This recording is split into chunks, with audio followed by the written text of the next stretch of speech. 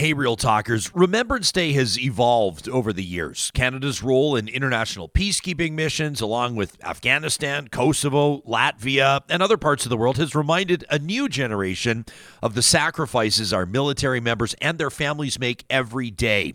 You'll hear three very different and powerful perspectives during this special episode as Real Talk remembers. This is a relay project. Real Talk starts right now. Here's Ryan Jesperson.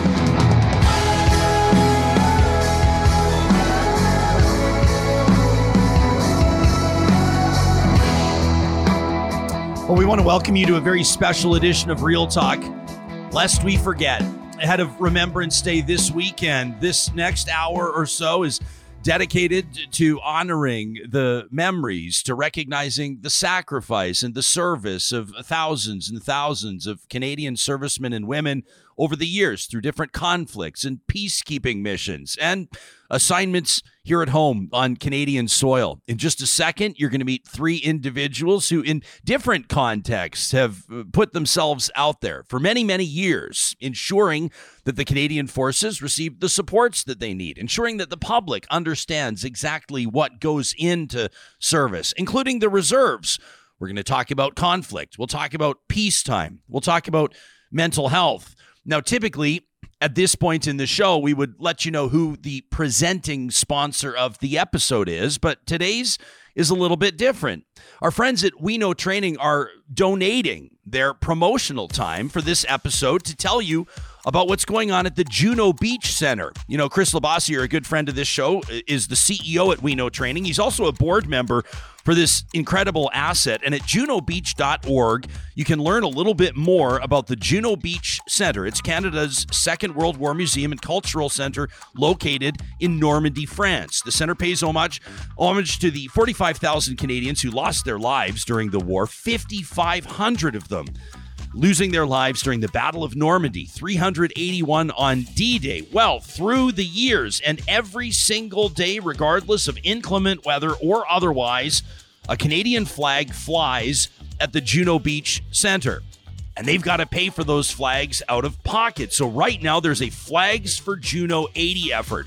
If you go to the donate link at junobeach.org, you can find the flag sponsorship program. We Know Training is proudly supporting it. Real Talk is proudly supporting it, and you can as well. Now, they're grateful for donations of any amount, but if you happen to be in a position to donate $500 or more, they're going to send you a Canadian flag that has flown over the Juno Beach Center, a flag that has flown in Normandy, along with the certificate of authenticity. They're hoping to raise $10,000. We know that we've already got 1,000 covered, and we're hoping that Real Talkers can step up and make this happen. You can learn more about the flag sponsorship program by visiting junobeach.org. Well, it's a real honor to welcome these three individuals to this Remembrance Day edition of the Real Talk Roundtable. Lieutenant Colonel retired Laurie Hahn served for more than 30 years in the Royal Canadian Air Force, the regular force, another 7 years in honorary colonel positions. He flew a variety of aircraft, including the T-33 Silver Star, the CF-104 Starfighter, and the CF-18 Hornet, commanding a CF-18 squadron. You recognize Laurie, of course, as well for his long career on Parliament Hill, winning his seat first in 2006, re-elected in 2008, 2011, working mainly in the areas of national defense and veterans affairs. He happened to be my member of Parliament for about 10 years. Laurie, it's wonderful to have you here in studio. Thanks for joining. Great to be here, and thanks for your vote. Yeah, you got it.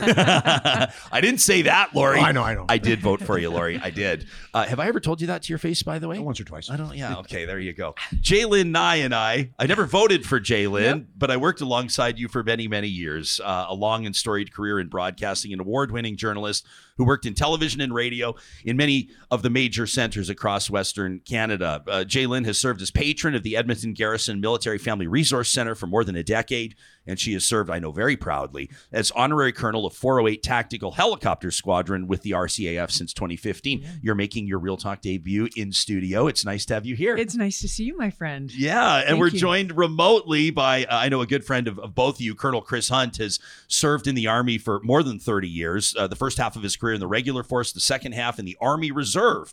He deployed on operations in Kosovo and Afghanistan, serving in both frontline and headquarters roles. He's an armored officer and served with the Lord Strathcona's Horse Royal Canadians and the South Alberta Light Horse in Edmonton. And then he commanded the King's Own Calgary Regiment. He currently commands 41 Canadian Brigade Group, which compromises 9 Army Reserve units across Alberta with approximately 1,700 soldiers. Colonel, it's wonderful to have you joining us. Where are you joining us from? I'm joining you from Calgary, from my home. Okay, good stuff. Well, thank you for making time for us. Colonel, why don't we start with you? A simple question, but maybe there's more to it than we might suspect out of the gates. What does Remembrance Day mean to you? For me, it's really a time of it's reflection, it's gratitude, it's sorrow. I think about those that I've served with who didn't come home. I think about the veterans that I've met over the years, going right back to Second World War veterans through Korea, people I've served with overseas. And, particularly many of the World War II veterans are not with us anymore. And I think about their experiences. I think about my experiences. I think about the experiences of my colleagues. And, just take some time to reflect and think about their sacrifices, particularly those who didn't come home, and what it means for Canada and what it means for our current generation of soldiers, and ensuring they understand those stories and their responsibility to carry the torch forward. I like that you use that word, responsibility. Lori, I mean, I would imagine that you approach Remembrance Day from so many different contexts, including very personal experience. Well, excuse me, I do. It's, especially in November, but really every day, I think about some of the folks that we lost, that we personally lost. In the Cold War, nobody was firing guns, but we lost nearly 1,000 aircrew during the Cold War. And 48 of those were personal friends of mine. My son's godfather, for example. So I think about those folks. I think about the fun that we had flying, and it was tremendous fun. I think about the trouble we got into and got out of. And it's just those kind of personal memories that just connect us. And, connecting to some of the World War II folks, as Chris mentioned, some of the folks that served back then that we looked on as young folks as examples of how we should conduct ourselves in life. And it's just, I take inspiration from that. I take inspiration from some of the young folks I see now who are struggling in a military that's hard pressed to do what we used to do, but they still got the same kind of dedication, the same kind of spirit, the same kind of joie de vivre, and we need to foster that, and we need to remember what it was in the past and carry that forward. I want to talk about the future of Remembrance Day as part of this conversation, and your involvement with the No Stone Left Alone initiative as well, which is really remarkable. Jaylin, for more than 15 years, I think, wasn't it? You wrote and emceed the annual provincial Remembrance Day service at the Butterdome on campus at the University of Alberta. You've done a ton. You've written for Project Heroes, an active member of Operation Restoration, and you now emcee the remembrance ceremony at the Beverly Cenotaph. I mean, it's obviously very important to you. Incredibly important, and I'm the granddaughter of a RAF veteran, Flight Sergeant Robert Charles Nye, who I don't know much about his history. He always just said he taught people how to drive in World War II and left it at that. And a father who had a great interest in military history.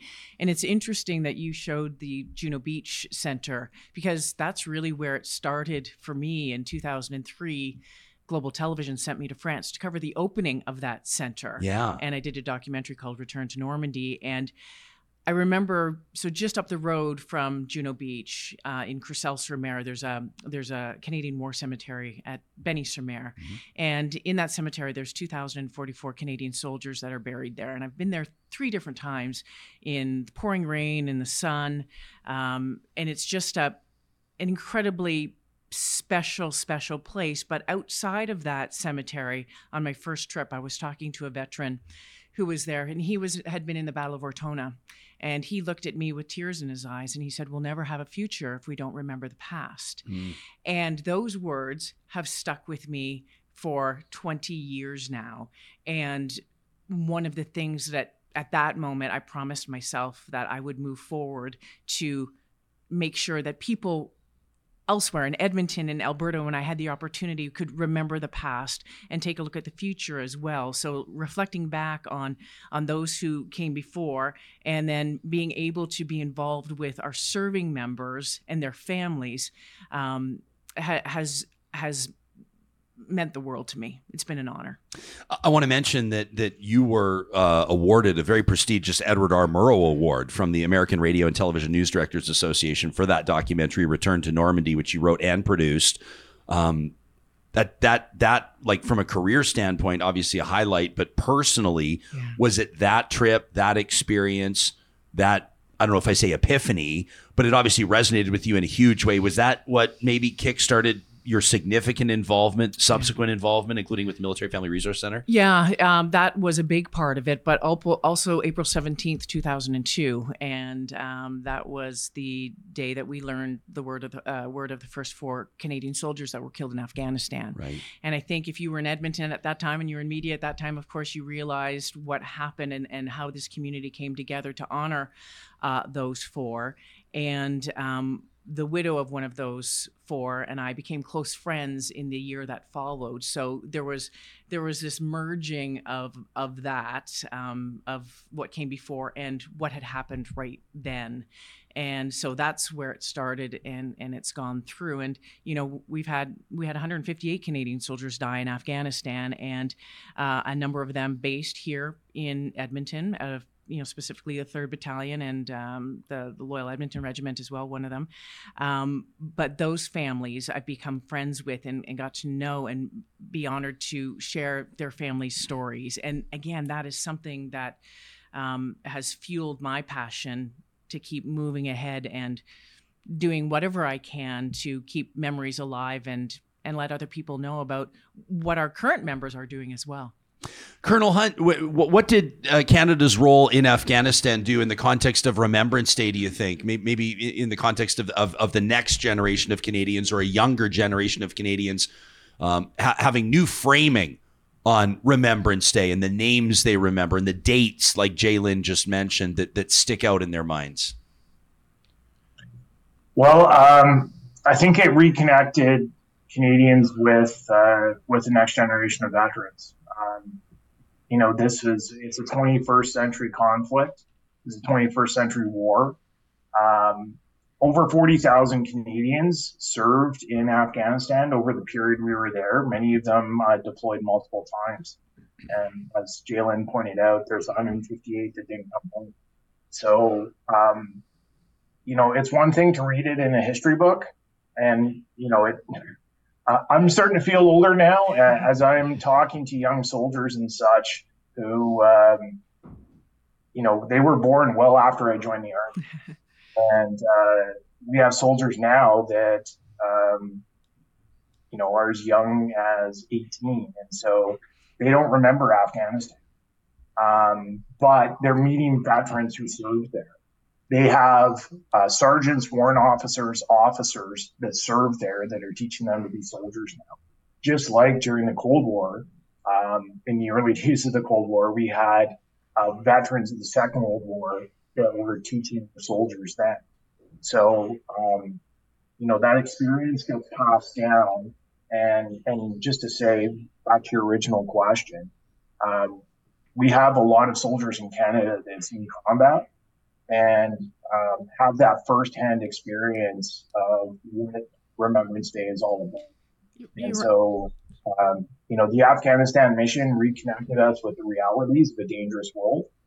And, you know, for the current younger generations of Canadians, I think it makes it more real than reading about the First, Second World War, Korean War, where there may not be that same personal connection. with people they know and people that are part of their direct lives. I think, sorry, Lori, I think one of the things that Afghanistan did was, again, it put our military obviously back into the forefront, and Canadians started to care about their military again and show great support for their military again, which is something that I don't think that we saw, in necessarily as much in the decades leading up to that. What I fear now is, Afghanistan, we've been out of Afghanistan for almost 10 years now, 2014. And, and I worry about that, is that support waning again? And I've always believed we can't just support our members when they are in theater or high profile theater. The fact of the matter is that we have members, around the world right now. You take in Latvia, coming out of Edmonton right now at 3rd Div, the number of soldiers, and Colonel Hunt can talk about this, more as well. The number of soldiers that have rotated through there over the past year and what's expected over the next couple of years is huge. So they're huge numbers. Yeah, and the dedication today is no different. In fact, it's just as strong. I mean, the 3rd Division is about 6,000 short. Colonel Hunt would maybe have a better number of that. The taskings haven't gone away, but the people are working their tails off. And, Afghanistan, I was lucky enough to go there 7 times. And one of my fondest memory as a parliamentarian is the times I spent 5 Christmases and 2 other occasions with the troops in Afghanistan. Wow. In the boondocks of the Panjwai, and waking up Christmas morning with those kind of folks out in those boondocks was very, very special to me. My wife wasn't as impressed as I was. But would you tell us a story? Like, is there one that sticks out from a Christmas morning in Afghanistan surrounded among the troops? In fact, I spent a couple of Christmas Eves with the Strathconas, which Colonel Hunt would certainly be familiar with, and just actually one night we had the luxury of sleeping in one of those big cargo things. Most of the time it was intense, and that was a little earlier on. The accommodations got better as it wore on, but just the spirit of those folks. I mean, Christmas is Christmas, no matter where they were going to celebrate Christmas. Taliban, be damned. We're here. And we had Santa Claus. I was there oftentimes with Peter MacKay or Walter Sinchuk or Rick Hillier, those kind of folks. Some other parliamentarians, and it was just the spirit of Christmas was there. Even though we were in a pretty rotten place in the world, with some pretty bad things going on, the Canadian spirit was there, and that's what inspired me over there with those kind of men and women. Just what they did and how they just got on with life as it should be. Colonel, your career's interesting. Obviously, the first half of your career in the regular force, the second half in the Army Reserve, and Jay Lynn just alluded to it, that expectations of Canada's contributions internationally and at home are ramping up. I know that there's been a real sort of I guess you'd call it a recruitment drive in the context of the reserves. What can you tell people about the reserves and who's a good fit and how important is the role of the reservist in the near future in Canada? So to start, I think you're seeing a growing importance of the reserves in Canada and how they're integrating in with the regular force. So during Afghanistan, approximately 20% of those who served over in Afghanistan were reservists. The mission wouldn't have been sustainable without them.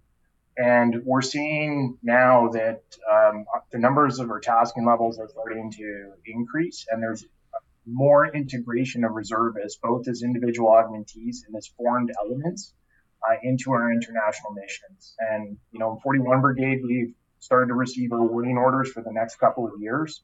We'll be sending folks to the Middle East, to Europe, in increasing numbers. Last year, we had over 50 reservists from Alberta that served on international deployments. And over the next couple of years, we're expecting that number to be closer to 200. So, out of 1,700, many of whom are still going through their training, it's a significant. So reservists are part-time professional soldiers. And so what that means for a typical reservist is they are training one evening a week. They're in a leadership position. They may be doing administration another evening, and typically 1 to 2 weekends a month. And during those weekend training exercises, they'll be doing courses. They'll be going to Wainwright or Suffield and firing their weapons, practicing tactics, doing a wide variety of things. Reservists are also offered full-time summer employment. And so if they're available, they can volunteer to go in full-time service between May 1st and August 31st. And that's typically when the bulk of their training gets done. So more advanced courses, as well as will be collective training exercises. So last August, we had about over 300 reserves down in Wainwright, and we'll practice tactics at larger levels and such. I'm just browsing some of the career opportunities as they're listed at forces.ca. People can check it out. Just in the reserves alone, there's like more than 100 of them. And it's amazing. I mean, some of it, like the one that just jumped out at me, meteorological technician. That's something you wouldn't really think of. Human resources administrator, financial services administrator. Like there's so many different fits. Really interesting. On our live chat right now on YouTube, people are sharing their family's personal stories, which I really appreciate. And there's a lot of talk about mental health. And Jaylin, I know that obviously you're very proud to be serving as a patron of the Edmonton Garrison Military Family Resource Center. It's a family commitment, these men and women that are serving their country. Goes without saying. But I always think that Remembrance Day gives us that reminder on how important it is to talk about it and maybe focus on the supports that are there. And maybe the supports that aren't there right now that need to be. You know, it's the Edmonton MFRC is it's so far ahead of a lot of the programs that they're offering, and in fact, they have developed over the past number of years specific programs for our members with OSIs, occupational stress injuries, but they've also been on the forefront of developing programs for the children of our members, right? And we've actually seen that program transfer over to Wounded Warriors Canada, and you might have heard about the Warrior Kids program. So the stuff that's happening in Edmonton out there is front and center. But the MFRC offers support to our members from, it can be something as, movie night for the kids to pre-deployment information sessions or emergency cash if needed or emergency babysitting. And I've gone in to do some training on even just what to do on your social media accounts or how to handle your social media accounts if you're away in your families and that sort of stuff. So they cover a huge gamut of services. And I think probably Lori and Chris could talk a little bit more as members and how it supported them over the years. Well, I was not in a situation that the Army folks are in now. But even then, there was, we were deployed, not in combat, but we were deployed in could be dangerous operations. I mean, fighter flying is inherently not safe. And so there was always, problems with that. I mean, I lost a guy when we were in Europe. I lost a guy back in Cold Lake. And the problem was I was stuck on an airplane across the Atlantic, and I got a phone call from the wing commander in Cold Lake saying we just lost this young guy. And I was so angry, A, that we lost him, and B, that I couldn't be there, with the troops. And that's where family stepped in. My wife became me, and went to the wife and the family. And that's, everybody supports everybody else in good times and bad. And that's obviously one of the bad times. And a lot of stuff happens that civilians just don't appreciate, but people like us in the military, closely associated, like you have been, Jaylin, with the military, would understand. So it is everybody working together. When bad stuff happens, that's when our strength as an organization comes forward. And that was, one example for me of a few that I've had. Chris, can we get you to comment on that as well? The supports available to families, not just to families of soldiers on operations, but to families when casualties happen, as an example?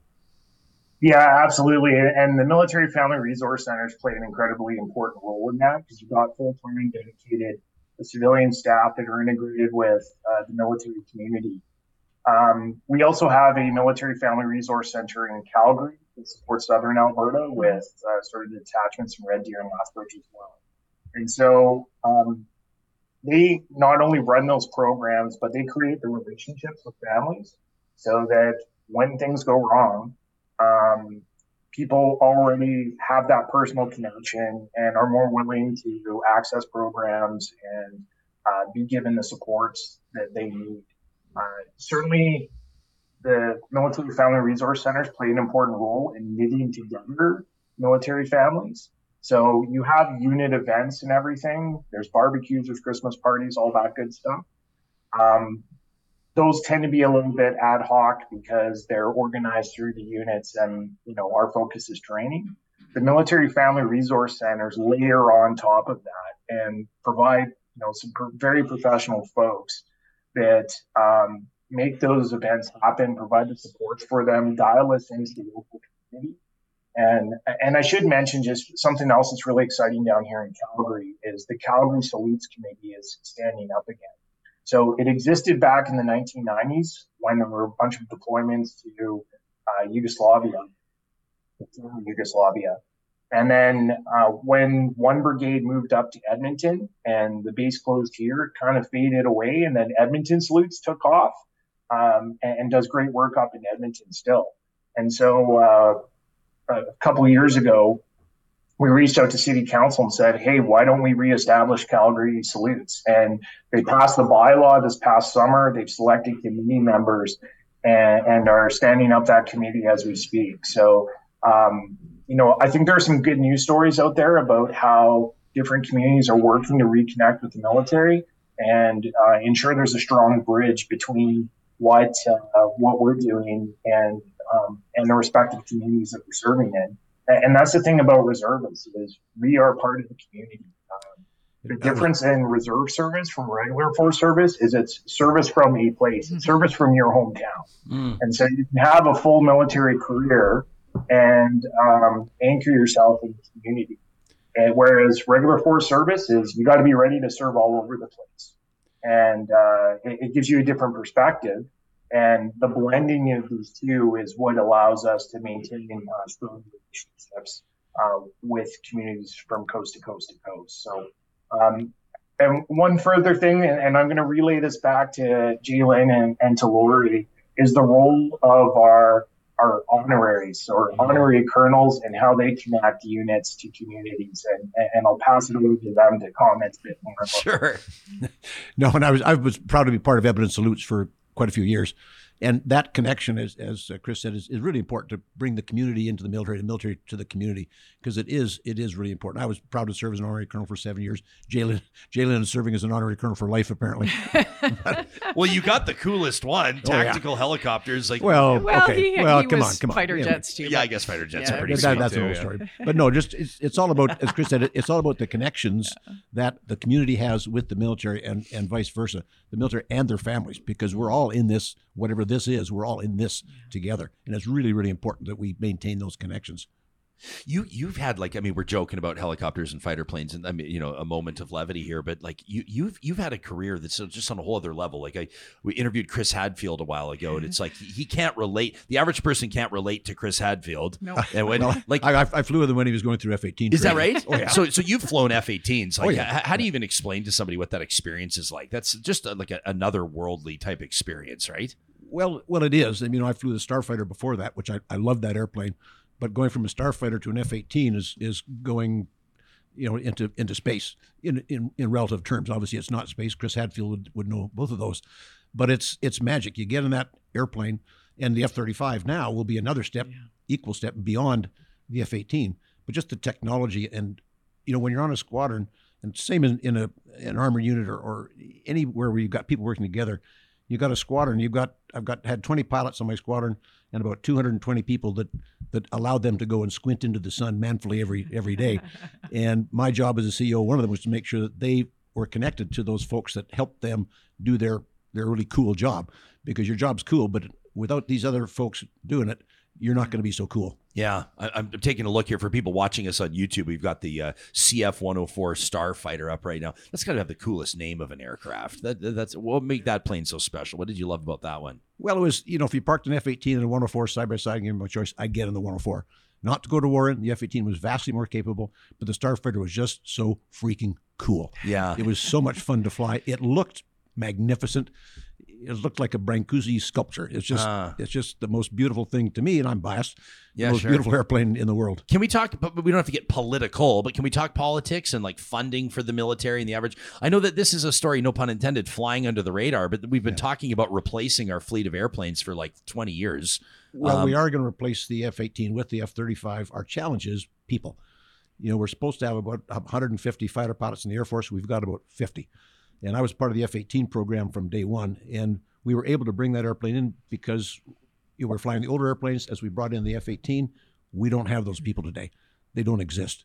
So it's going to be a real challenge. I mean, the commander of the Air Force is the son of a guy that I flew with when his father was going through pilot training, and he's a good guy. He's a good commander, but he's got a heck of a challenge. And it's not just pilots, it's technicians, and it's not just the Air Force, it's the Army and the Navy as well. We are drastically short. I think pick a number, 16,000 short in the military right now, and you can't get those folks off a shelf at Walmart. Yeah, you got to recruit them, you got to train them, you got to look after them and their families to keep them around. So it's a real challenge going ahead, but Canadians deserve it. Colonel, do you pick up, like, is there among the general population, maybe you can talk to us about that recruitment and those numbers that Lieutenant Colonel retired Hahn was just mentioning. You're talking about about 20,000 people that they're looking to recruit? I mean, take us into that and how that happens. Yeah, so I'd say the biggest challenge is just it goes back to that reconnecting with communities, and it's a very competitive labor market. The fact is, young people today have all kinds of options open to them, and so we're competing for talent, and we have to make the story as to why service in the Canadian Armed Forces is compelling. And there's the Canadian Armed Forces offer. We can talk about salary and benefits and career opportunities and education, all that. But to be frank, you're not going to compete on a financial level with the private sector and such. No. So what is unique about the Canadian Armed Forces is that service and camaraderie that goes along with service. You will have unique experiences, ones that will put you on top of the world and ones that will break your heart within the military. And, there's an absolutely unique but extremely rewarding profession in the profession of arms. And it's not for everyone, but it's actually, I would say it's for more people than perhaps people give themselves credit for. And, I'd say some of our challenges are internal in that I think for a long time, sort of institutionally, there was kind of a selection culture within the military of, you're lucky to get in the military. And the fact is the military is lucky to have quality Canadians that join it. And so we have to compete for that talent, ensure we're getting the word out about the opportunities to serve all over Canada, to serve around the world, or to serve from your community and contribute at home as well. And make sure that people are aware of those opportunities. Because I can tell you that right now, we're spending a lot of time getting back out into the community because a lot of people have never heard of the Army Reserve. They know it was an option to serve from their community and sort of have that stability if that's what they're looking for, if they've got a civilian career they want to follow, that this is an option to also serve. And so as we make people aware of those opportunities, we're seeing the interest level come up. And we're trying to sort out the sort of processing side of it so that people can get in within a reasonable period of time. Because if you're 18 years old, you're not going to wait 6, 12, 18 months for enrollment and go off to basic training because you're getting offers from other employers. So we need to get better, and we've had a hard look internal at our processes for how can we streamline it and ensure that we're still getting quality applicants and quality recruits, but that we're doing everything as efficiently as we can. So we're respecting their time, and we're respecting that they've stepped up and volunteered to serve the Canadian Armed Forces. I'll stop there and let others talk. I've been saying for a long time since I became an honorary colonel, and I fear that some of the top level of command has said, "Oh, there's Nye again.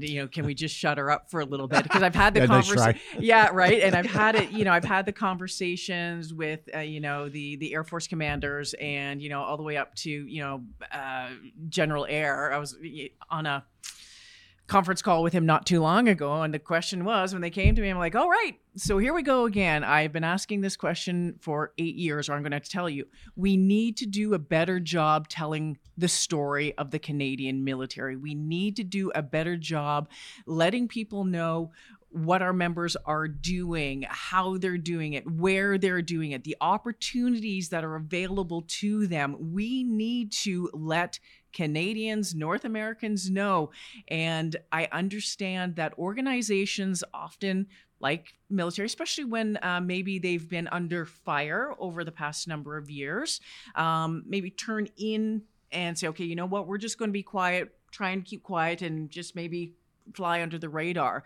But the fact is, let's work on changing that narrative, because the controversies that have been in the military over the past number of years is not the entire military, right? And so let's tell all of the other good things that are happening there. I said, you've got some sexy equipment. It might be a little old. Show it off. Get the people out there. And so I keep waving that flag over and over and over again. And I'm hopeful that it's starting to change, but we must do a better job. Jaylin, you, just for the benefit of our audience to know, in just last year received the Queen's Platinum Jubilee Medal for your service to the military and veteran community. The year before that, you received the Minister of Veterans Affairs Commendation, awarded to individuals who have performed commendable service to the care and well-being of veterans or to the remembrance of the sacrifices and achievement of Canadians in armed conflict. You've been recognized for what you bring to the table here. You agreed to sit with us, but you have an appointment, which means you're going to be ducking out of the roundtable just a little bit early. But I want to maybe give you a chance to, if there's something that we haven't addressed or touched on. Obviously, we're covering a lot of ground today, but leave us with something to think about through this Remembrance Day weekend. You know, I'm going to go back to that veteran outside of Benny Cemetery. When I was walking through that cemetery to begin with, I looked at the names of the fallen and their ages, and they were 18, they were 19. Some of them were 30 or 34. And it was such a powerful moment. I thought to myself, my gosh, these young men gave their life so we could do and live our life the way that we want to. And we have men and women who are still willing to do that today. This isn't just a 80-year ago thing. This is still willing to do it today. The words that he said, we'll never have a future if we don't remember the past, I think is even more important now, especially given some of the world issues that we're facing and what we're seeing. But I would leave you with that and take a moment, even if you're not going to a ceremony. I'm going to be doing the one at Beverly tomorrow. Take that moment, a minute, 30 seconds, whatever it is, and pause and give thanks. And I'm going to keep waving that flag until, well, they're not going to tell me to put it down, but I'm going to keep waving that flag, and it's important. And I just urge, I know some people don't care, but I'd urge you to learn more about the men and women who serve and who are willing to give all. I did notice that Sharon was keen to learn a little bit about your poppy, the poppy that you're wearing. I imagine there's a story behind that one. Can you describe it for the podcast listeners? This poppy was gifted to me by a Métis woman, and it's a sweetgrass poppy, so it's made out of sweetgrass. That's what she thought it was. Yeah. And there's a specific name for it, and of course, now that you ask it, it's gone out of my head. But I kept it. I have a box of sand from Juno Beach, a little piece of the crumbled Vimy monument, and this was in that box for a very long time because I didn't know if it was appropriate to wear it or not. Okay. Because I'm not Métis. And I asked her, and she said, yeah, absolutely, and wear it with pride, and then tell people about it. So this is the one that I wear as well to honor our Indigenous members. Of course, yesterday was Indigenous Veterans Day. So I think it's absolutely beautiful. But yeah, it was gifted to me, and I'm proud to wear it. Much respect. Yeah. That's Jaylin Nye, Honorary Colonel of 408 Tactical Helicopter Squadron, patron of the Edmonton Garrison Military Family Resource Center. We'll talk to you again soon, Jay. Thanks for doing this. My pleasure.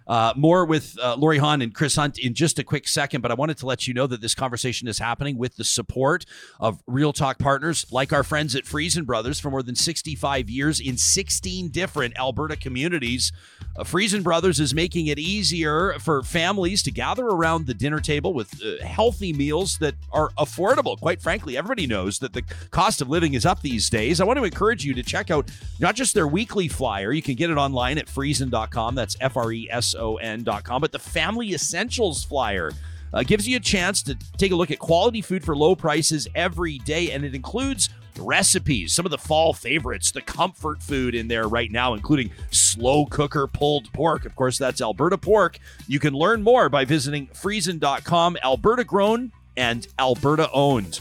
Our friends at Kuby Renewable Energy are hiring right now. If you're an experienced journey person, you've been an electrician for years and years, or maybe you're an apprentice and you're looking to be part of Canada's sustainable energy movement, nobody is installing more solar panels in Western Canada than Kuby Renewable Energy, which means they're growing their teams in Calgary, in Edmonton, in Kamloops, and elsewhere. You can check out the careers link online at kubyenergy.ca to learn more about how you could join the team and help Kuby grow clean energy in Canada. At Complete Care Restoration, they're known across the province for helping folks get back on their feet after natural disaster strikes, fire, and flood. But sometimes they're called onto a job site. It could be what was supposed to be a small renovation. Next thing you know, you find black mold in the walls. Or maybe there's asbestos on a job site.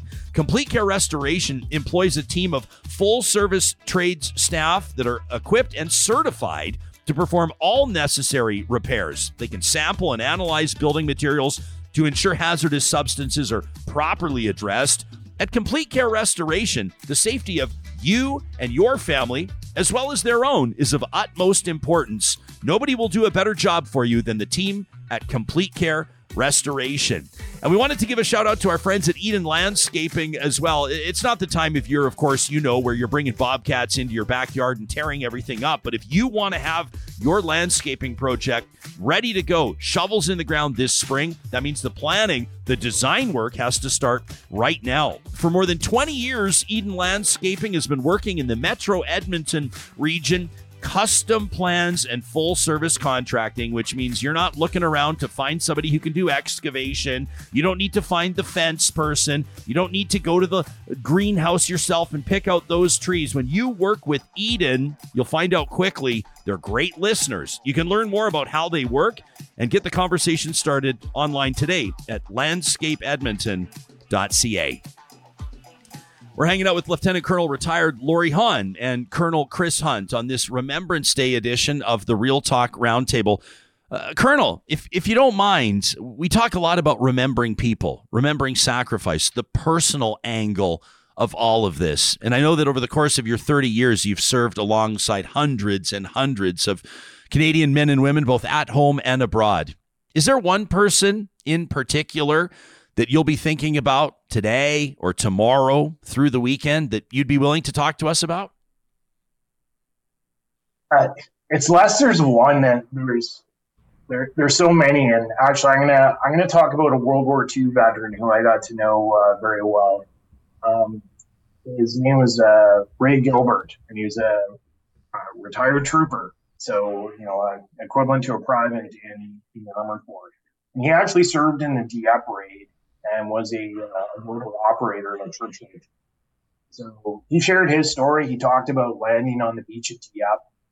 He talked about how they fought all morning from the tank, engaging German positions, and the Germans couldn't actually knock out those particular tanks because the armor was so thick, but they had a variety of problems with mobility. And his tank got up off the beach. Many others didn't. His tank pulled back to the beach and was involved with covering them with all. They actually fought until they ran out of ammunition. And then they sat in the tanks and waited to be captured because they could hear the machine gun rounds plinking off the outside of the tank and, knew they'd be killed if they got out. So after the battle was complete, the Germans came forward, took them prisoner, and he spent the remainder of the war in a war camp. So he talked about his experiences there. I'd say what else is important is he talked about his experiences after the war. So he came back to Calgary, he raised a family, he went into business. After he retired from business, he volunteered at the military museums and told his story. And, he told his story to my daughters when they were kids, and it made it personal for them. He treated them as if they were his granddaughters. And, he passed away in 2015, into his 90s.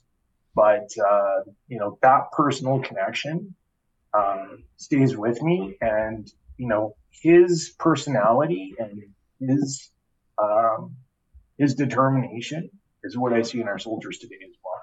Wow. I want to let people know, Colonel, that if you Google Ray Gilbert, Calgary Tanks, you can actually find about an hour-long interview with him on YouTube. People can check out the militarymuseums.ca. If you're watching this live, we've just dropped the link into our chat, and we'll be sure to put that into the show notes as well on YouTube and on the podcast. It's interesting for me, Laurie, to watch you listening to a story like that. What's going through your mind? Well, it is a great story, and there's many like that. My sort of equivalent to that, I guess, would be a guy named Len Birchall, who Winston Churchill called the savior of Ceylon. And I knew Len as an honorary colonel. We were together back in the day. He's passed away now. But he was flying a Canso in January of 1942 after Pearl Harbor out of Ceylon. And they were trying to find the Japanese fleet. And they were having trouble doing that. And he located them. And he circled the fleet, or in the vicinity, and warned, passed the warning and so on, and they diverted a British flotilla to cut off the Japanese fleet, and the Japanese decided to turn around and go find an easier target. But in the process, Len was shot down. And he spent the rest of the war in a POW camp being treated incredibly badly. He was the senior officer in that particular camp. He was a squadron leader, which is like a major in the Royal Air Force. And he took all the punishment for his troops. And there was one of the Japanese sergeants who was beating a crippled American POW, and Birchall beat the crap out of him. And of course, that was not taken with good humor by the Japanese. So the whole camp was there. He was marched out in front of the camp, and he was going to be executed. There was a trial, and he was going to be executed for treason. And he was marched out in front of the camp, blindfolded. And he said he stood there and he was ready to die. And a guy raised his sword and swished and just nicked his neck. And then he let him go. And this happened 3 days in a row. Wow. They marched out in front of the whole camp, said, "You're going to die." And he didn't. On the third day, he got up and he said, "Sergeant," whatever his name was, "you've just made a terrible mistake. We're going to win this war, and I'm going to watch you hang." And we won the war.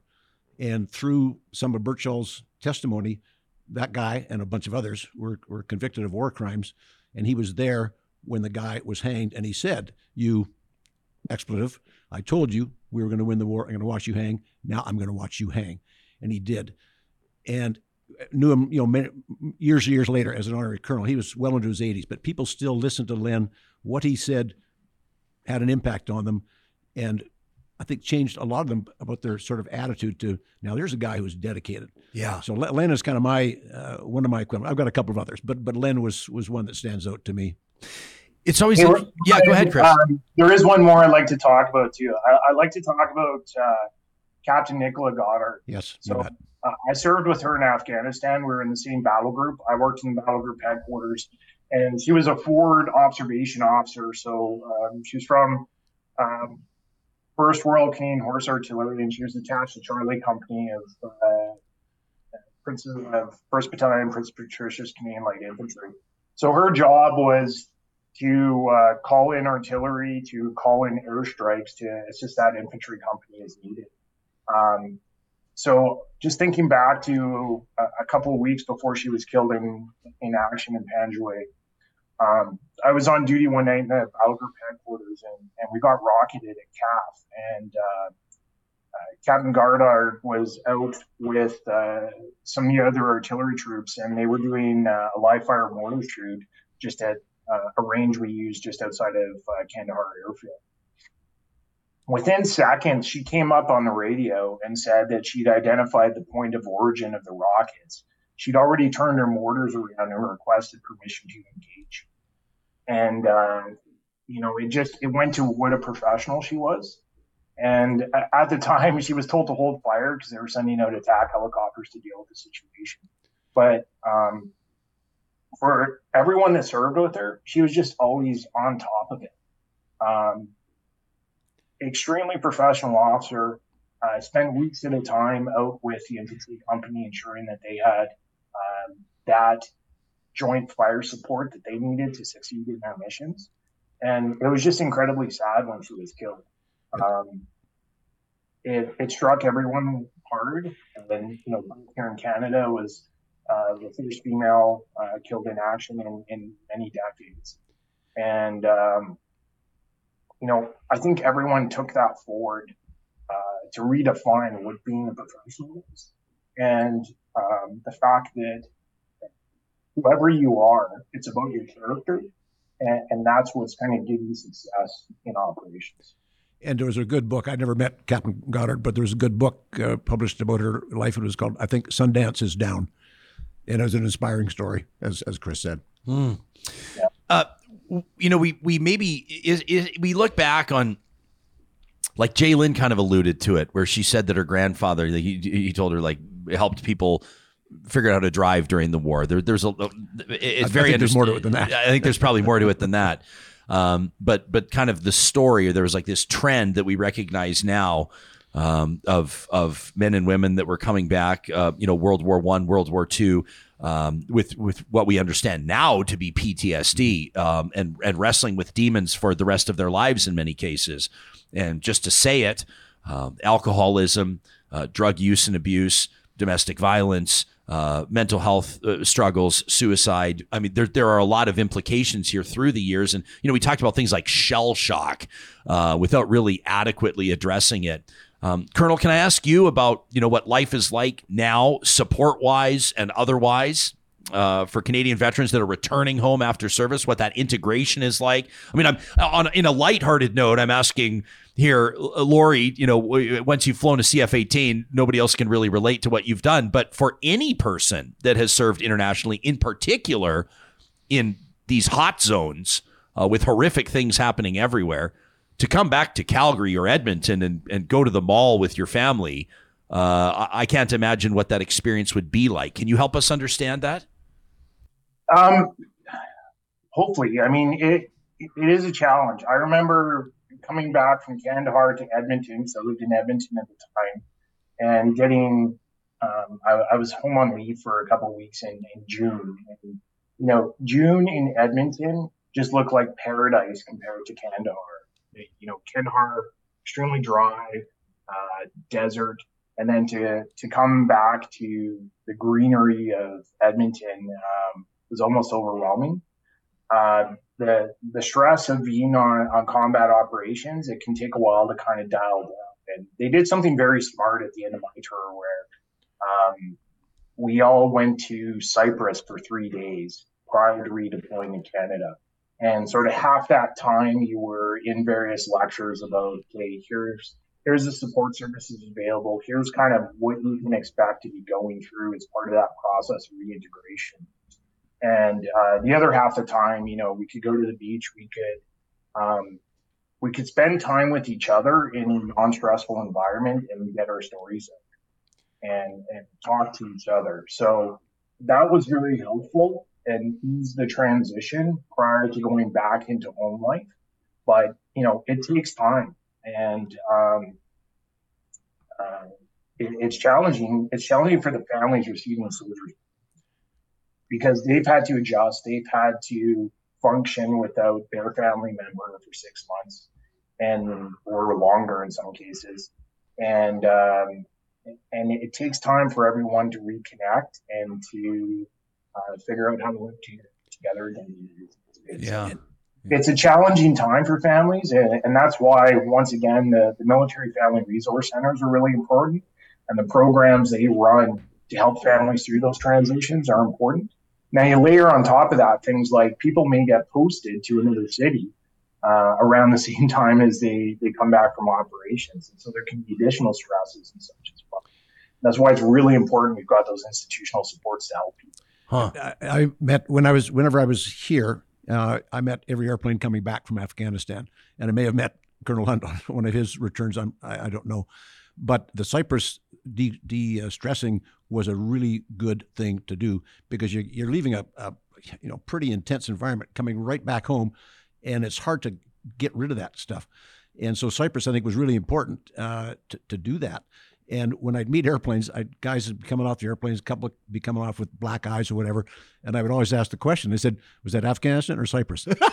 it was always Cyprus, because part of de-stressing was, okay, you got to let off a little steam from time to time, and it became a joke. But every single time it was Cyprus, not Afghanistan. But it served a valuable purpose, which Colonel Hunt would certainly know. I don't want to take for granted. I don't want to assume anything. Why was it? Might be an obvious question, but why was it so important for you to meet every aircraft coming home? Well, as a retired military officer and having been to Afghanistan a number of times with the troops, and I started doing it before that.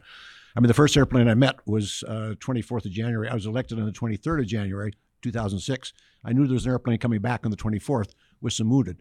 Paul Franklin, Salican, and Bailey, and they were there when the diplomat was killed. And I knew Rick Hillier was going to be there, and I'd never met him yet. So I went out to the airport the next morning, early, said who I was, said, do you mind if I go onto the ramp to meet the airplane? And they were very accommodating. So I met the three wounded soldiers. Now, they were in really bad shape, so I wasn't chatting with them, but I spent a long time with Rick Hillier, got to know him a little bit. And then it just built from there. And it became sort of a self-imposed duty that every airplane that was leaving and every airplane that was coming home, if I was in the city, I was going to be there 24/7. And it felt good to me. And I think it probably meant something to at least some of them. A couple of guys I met, a guy who had been a military policeman working for me in Cold Lake, he came off an airplane on one of the deployments, and I met him at the bottom and said, Vargas, how you doing? Thanks for being there, all that kind of stuff. And about a year and a half later, I'm meeting another airplane, and he got off the airplane again. I said, Vargas, we've got to stop meeting like this. But, it was a couple of personal ones, but more than that, it was just all those men and women coming back. If I was a smiling face welcoming him home, that was important to me, and hopefully it meant a little bit of something to them. You were with our friend Michelle Lang, like the journalist that died. You were with her like the day before. Well, the day before, we were there doing one of our Christmas things, and Gary Lunn was the Minister of Sport, and he had mitts, Olympic mitts. So we were thousands of these mitts we were passing out, and we'd been out doing the thing in the boondocks and whatnot, and we were back in CAF and being interviewed by Michelle Lang, and very nice lady and whatnot, and all ops normal. And then we left, and then the next day she went out and was killed. It was probably an IED, I can't remember, but she died the next day. And it was just, that brings it home that here one day and gone the next, and you just don't know in that environment. And certainly Colonel Hunt has seen that in spades. Yeah. Colonel, you want to comment on that? Yeah, and Nick Goddard's a great example where I remember seeing her in the battle group headquarters basically the day before she was killed, and she was hopping on a computer just to email back home and check. So yeah, it really drives home that by the grace of God, right? It's all about time and space, and if you're in the wrong space at the wrong time, it can happen to anyone. Yeah. Just one other thing I want to throw out there. We've talked a lot. We've talked about fighter pilots. We've talked about tankers. We've talked about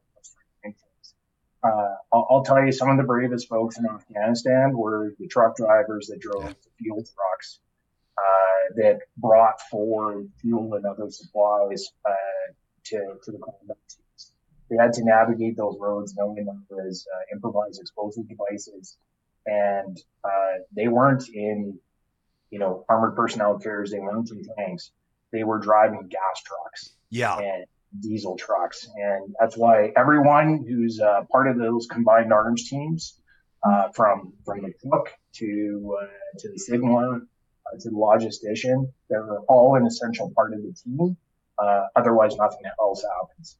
Yeah, no, and I appreciate you making that point. We've got a lot of comments. I haven't spent much time jumping into the live chat here, but I just want to mention that there are so many people telling their families' personal stories, talking about their personal experiences.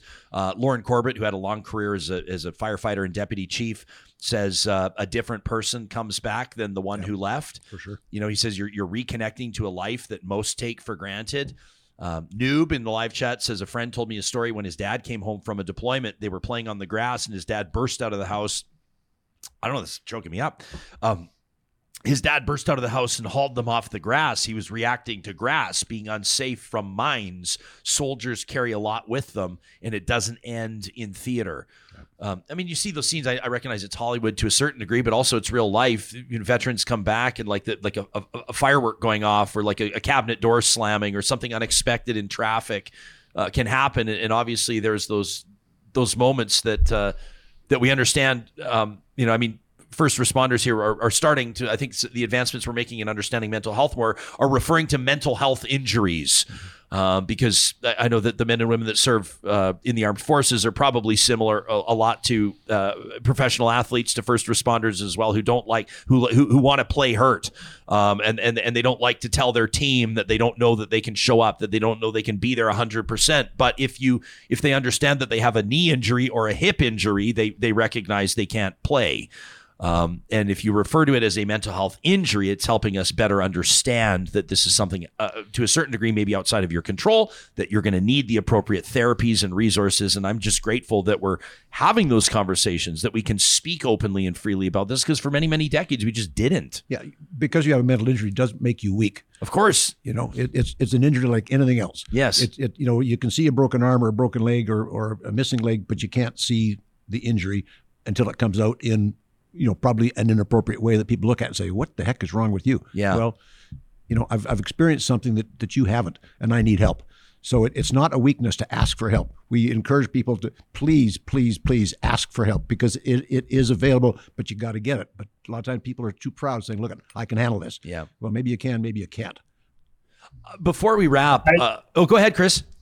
Yeah, I agree with all of that. And war is a very deeply personal thing.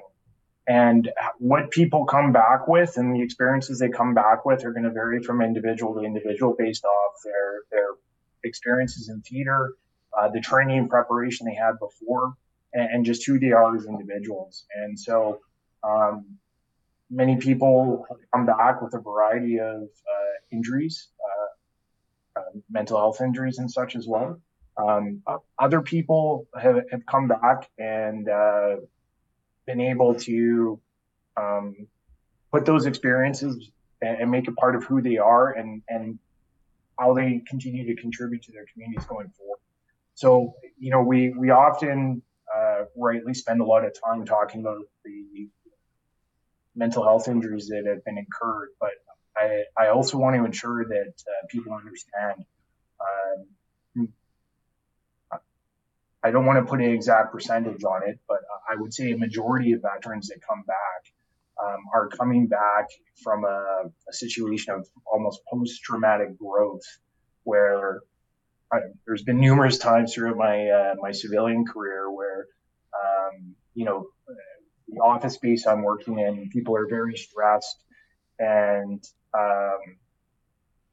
my perspective is, well, no one's shooting at us. It's going to be okay. We're going to sit down. We're going to sort out problems here, and we're going to come up with solutions, and we're going to push on.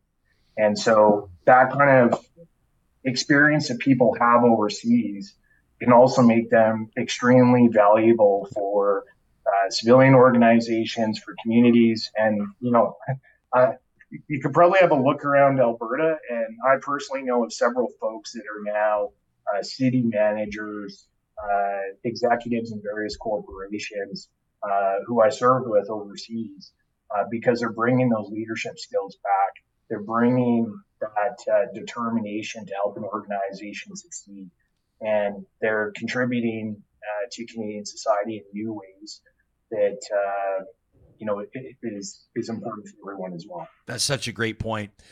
Brian in our live chat says, my dad never talked about what he did in World War II. After he passed, when we were going through his stuff, he had photos of a death camp that his unit had liberated. Wow, that's incredible, Brian. Thank you for sharing that. Before we thank you both for your time, I want to talk about the future of Remembrance.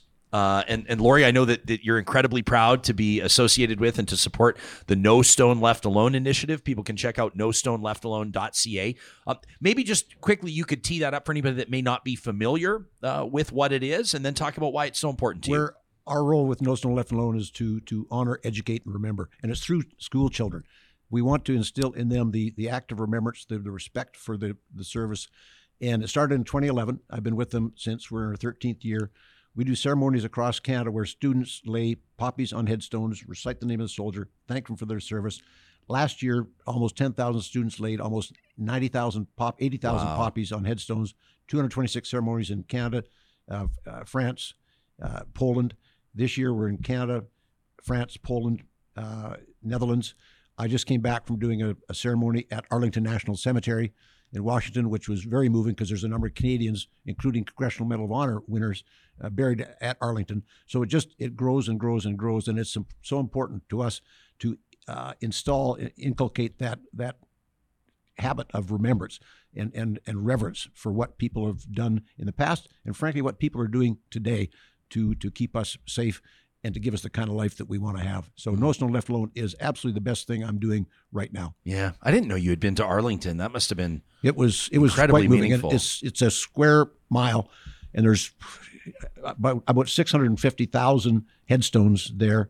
450,000 or so military wives can be buried with their husbands there.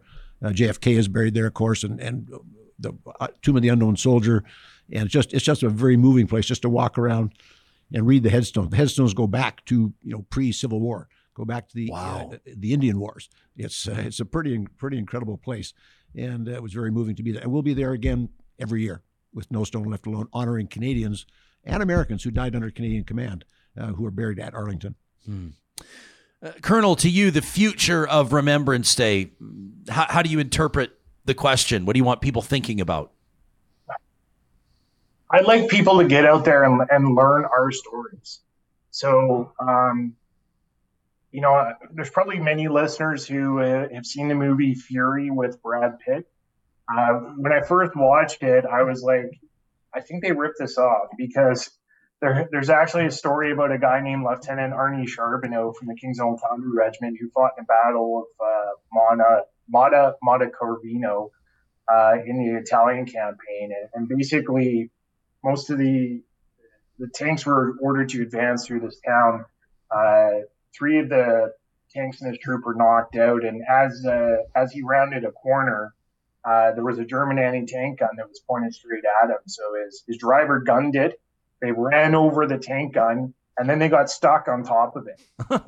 And they were in a village surrounded by a company of German Fallschirmjägers, so those are paratroopers, who then attacked the tank for the next several hours. And they were able to fight them off. They were literally like hanging on to their hatches so the Germans can open it and throw a hand grenade in.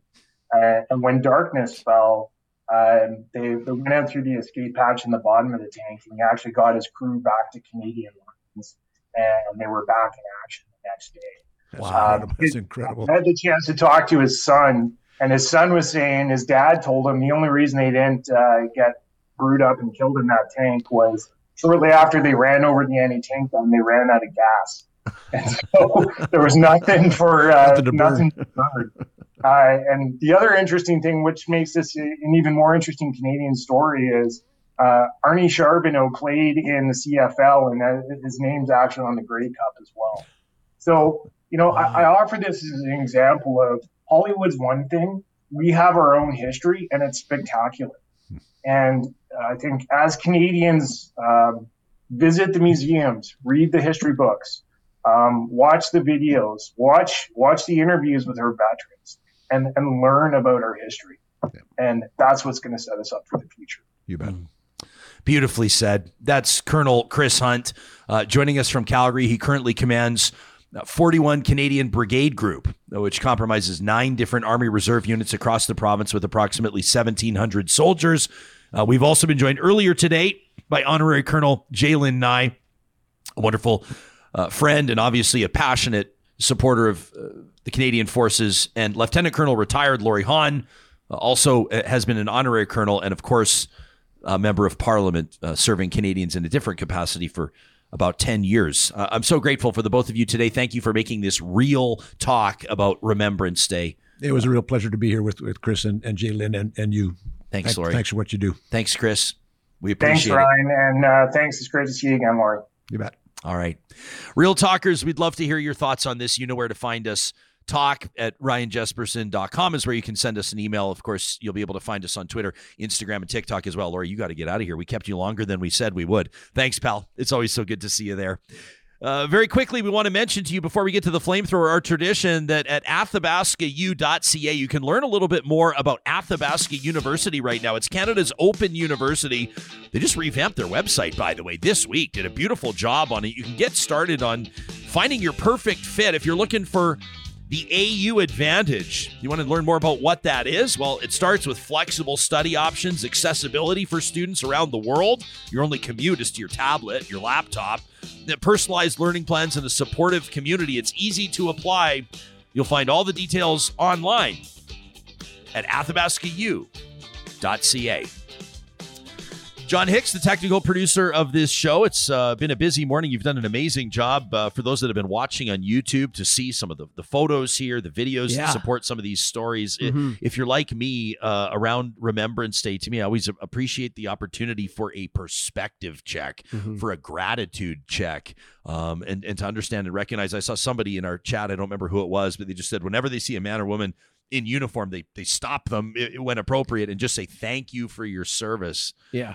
Something we hope we do year-round, but especially this time of year. Yeah, we got to. My grandfather was in the Korean War, and, it's always something I think about around this time. But I love something that Chris said was, and we do it around here too. Like when we have a hard day, when we have a stressful day, we always say it could be worse. Like there's no one shooting at us. There's no one, we have no fears. We're living in a safe environment. We're very lucky, and it's because of those men and women. So, these people who, kind of want to, like Jalen and I was saying, a lot of people don't care. A lot of people brush it aside. Like, maybe when you're younger, you might have that thought in your head, but as you grow older and especially when my grandfather was near the end of his life, I started to ask him, now that I'm a man, and, he starts to tell me some of the horrible things. Like Chris said, it's life-changing to these people. Like, I don't understand how some of them come back. Well, a lot of them come back, like he said, different people. So again, it was great for them to be, championing some of these causes that help these people when they come back. But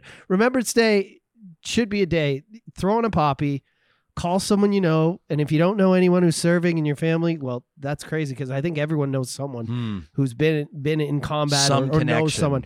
Yeah. Find someone, find a connection, read up, connect with someone, and just thank them. Yeah, this is, I'm showing a photo for those of you on YouTube. This is my grandpa, Stanley Wilfred Jesperson. He's who I think of on Remembrance Day, and he was so proud to be a mechanic with the Royal Canadian Air Force and to serve in that capacity. He was colorblind. He always wanted to fly, but he was colorblind.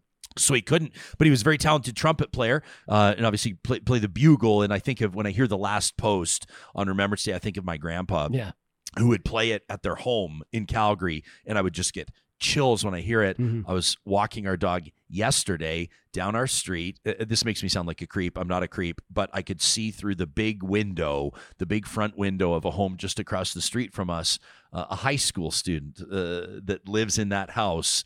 I don't know if he's an Army cadet or what it was, but he was rehearsing. He was practicing with his trumpet, playing the last post, and I just stopped.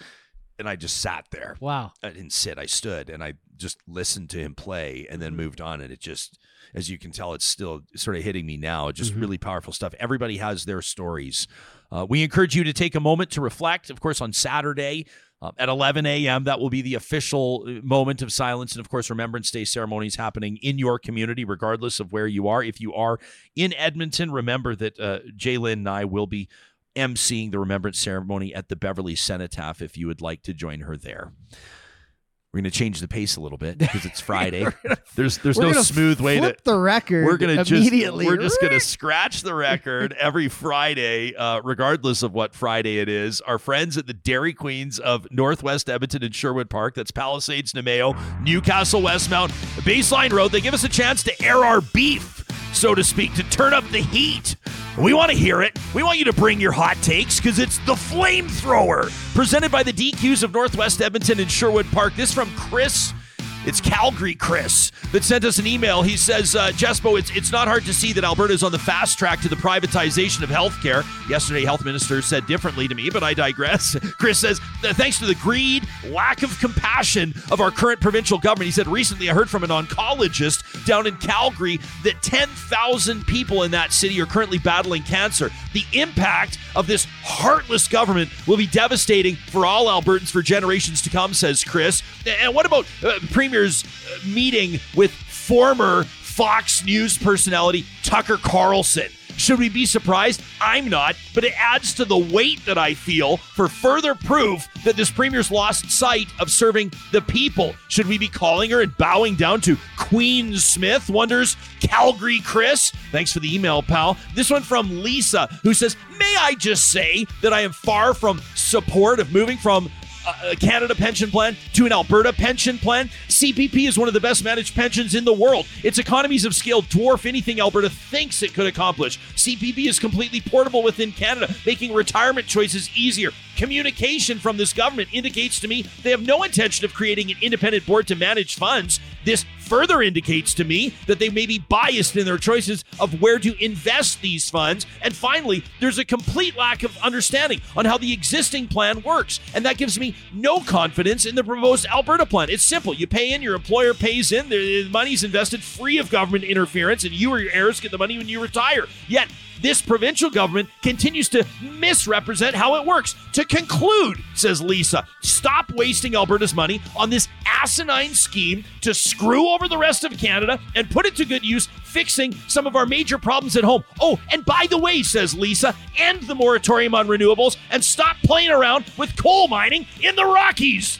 And finally, this one from Daryl, who says, it's coming up to Remembrance Day, friends, a time to honor and remember those who sacrificed their lives for our freedom. Yet I can't help but notice people all around me casually strolling around without wearing a poppy. Seriously, it's not just a pin. It's a symbol of gratitude and respect for the brave men and women who fought for the very freedoms we enjoy today. It's not about fashion. It's about acknowledging the sacrifices made on our behalf. So what's the deal with people ignoring this simple gesture? It's a statement of gratitude. Wearing a poppy, the least we can do to show our appreciation. It's not too much to ask, is it? So come on, real talkers. Let's put on those poppies and respect the real heroes who make it possible for us to live in a free world. That from Daryl. You can send us your trash talk, your flamethrower, anytime by emailing talk@ryanjesperson.com. The flamethrower is proudly presented every single Friday right here on the show by the DQs of Northwest Edmonton and Sherwood Park.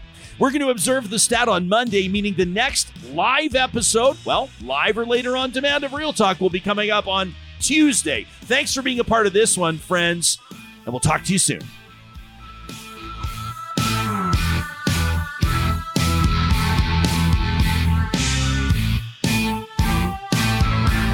Real Talk is hosted by Ryan Jesperson, executive producer Josh Dunford, technical producer John Hicks, general manager Katie Cook-Chivers, account coordinator Lawrence Derlego, human resources Lena Shepard, website design Mike Johnston, voiceover by me, Carrie Skelton. Real Talk's editorial board is Supriya Dwivedi, Ahmed Ali, Brandy Morin, Ann Castleman, Corey Hogan, Harmon Candola, Catherine O'Neill, and Chris Henderson. Member Emerita, Julie Rohr. Real Talk is recorded in Edmonton, Alberta on Treaty 6 territory, the traditional and ancestral territory of the Cree, Dene, Blackfoot, Saulteaux, and Nakota Sioux, home to the Métis settlements and the Métis Nation of Alberta. Real Talk is a relay project. For more, check out ryanjesperson.com.